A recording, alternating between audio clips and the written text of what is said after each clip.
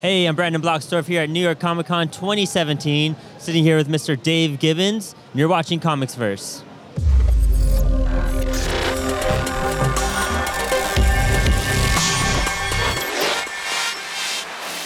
So Dave, you've been with Dark Horse for a good long time now. You've done the originals, which is a spectacular book. What can you tell me about that? Well, I was nagged into doing the originals by Karen Berger when she worked at DC, and she was the editor of Vertigo books there. And she said to me, Dave, you know, you've drawn so many comics, you've written a load of comics, you should write and draw your own. And it wasn't until I had the inspiration of going back to my youth when I was a mod and to kind of recapture the excitement and the feeling of those days.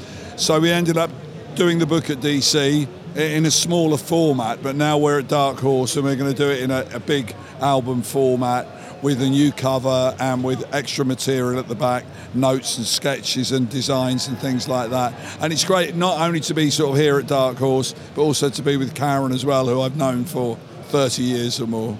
You worked with her in Vertigo too, correct? Or well, I first worked with Karen on a Legion of Superheroes annual. It was shortly after I started working for DC. She's a fantastic editor. They put her in charge of looking after most of the English talent, which was a really good idea, because you know what boys are like when they butt head. Karen's a great editor and knows how to get the best out of people without any threats. Nice. You were part of that big British invasion with comics when they first came in the 80s and everything. What was it like for you coming from England into America, bringing this whole new wave of style and everything?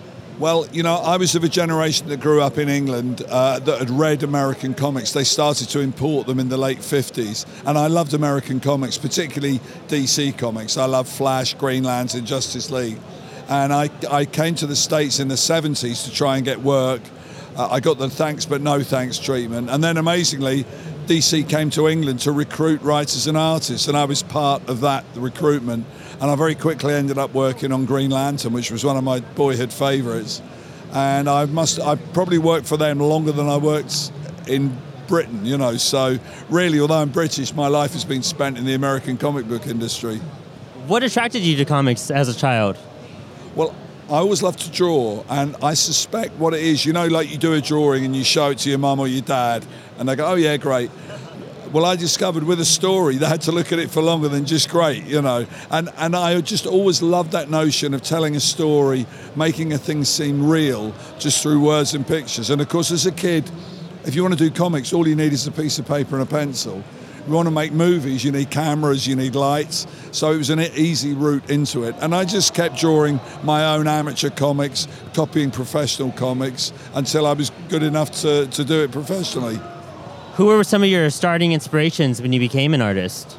Well, there were several British artists. A guy called Frank Hampson, who created a character called Dan Dare, who's probably one of the most successful and popular British characters. I love Jack Kirby, I love Steve Ditko, I love Joe Kubert, Will Eisner, I love the Mad guys, Wally Wood, Will Elder.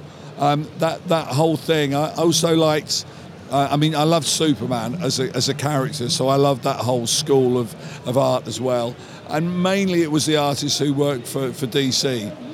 And I really always have been a DC guy. I always thought their comics, there was just something about them that looked special. And so it was a huge thrill to eventually get to know these people, to get to know an editor called Julius Schwartz, who edited The Flash, The Green Lantern, Justice League. And to become friends with these people, it's like you have to pinch yourself sometimes to think that, you know, how did I get from the middle of England in the English countryside to working for the comic company in New York? It's been an amazing journey. That's awesome. So when writing, say, the originals, and you're now doing writing duties and art duties, how is your mindset different when you're approaching this? Well, you know, to begin with, I had no idea when I was a kid that you would have a separate writer and artist, and particularly a separate writer, artist, inker, letterist. So I always wanted to do the whole thing. When it came to break into comics, it was much easier to get work based on my art samples, because you can immediately look at a piece of art and think, oh, the guy can draw or not. It's a bit harder to evaluate someone's writing skills, but I always wanted to write as well. I'm a very story-orientated artist. Some artists aren't orientated towards story. They're more about spectacle and the drama of the picture. But to me, it's always been about story. So I'm in that kind of middle ground between writing and drawing anyway. And Watchmen was one of your biggest successes in your career. What is it like for you seeing the success that still carries over today, like still seeing your work so strong and profound in the comic book industry?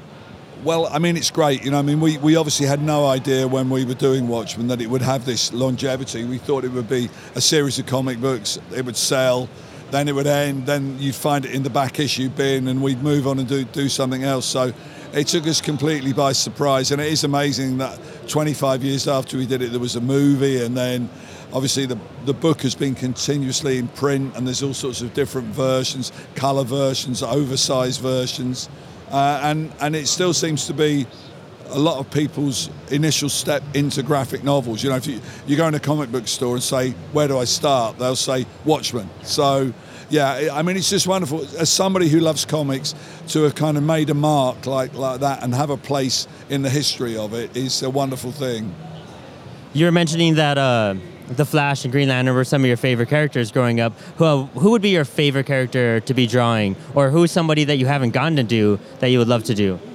Well, you know, I like drawing the Watchmen characters, mainly because they are my design. So I made them characters that I liked to draw, you know. So they're always fun to do. I love a lot of I like a really well-designed superhero costume. Like the kind of Green Lantern costume is a real classic. And of course the granddaddy of them all is Superman. He was the one I first grew up on. He's the one who's, I draw my own adventures and I make my own Superman posters. And even before I could draw figures properly, I could draw that Superman S. I'd figured out how to make that work. So yeah, it'd be Superman, I guess. Would you ever consider writing your own story with these characters to write and draw? Well, I did get a job writing Superman and Batman at DC on the strength of a story that I wrote and drew for a small magazine that wasn't specifically about Superman, but you could tell that it was who he was meant to be. So I have, in a sense, I have written and drawn Superman. And of course I did write the Green Lantern Corps for several issues, and I drew a few of those episodes. It's a funny thing though, I love to collaborate. That's one of the wonderful things about comics, and you know, there's an expression that the whole is greater than the sum of the parts. If you've got a good collaboration, stuff comes up that you never would have thought of on your own, you know? So I really love that collaborative side of it. Nice. And when it came down to you drawing the Watchmen characters and creating them, what was your mindset? Who were you taking it after? And what made you create the definitive image of these people? Well, I don't know that I was designing after anybody. I wanted to make sure that all the costumes and all the characters, their shapes, were all very different, one to another. Not like the standard American comic book where all the characters are kind of the same, but one of them has a moustache or another one has long hair or something. So I wanted to make them very distinctive characters. And so there is a variety. When you draw Watchmen, there's a variety of things to draw. You're not just drawing spandex all the time. And I suppose I also wanted them to have a kind of almost a theatrical, operatic kind of look, sort of a slightly dirty, slightly creased, slightly grubby kind of feel to them. You know, just like, you know, you see the cosplay people walking around here, and your costume gets grubby pretty quickly and dirty and stretched, and I wanted them to have that kind of feel. Well, thank you so much. Thank you for taking your time to sit down with us and everything. It was good seeing you, yeah. Thanks for tuning in. You're watching Comics First. Check us out at comicsfirst.com.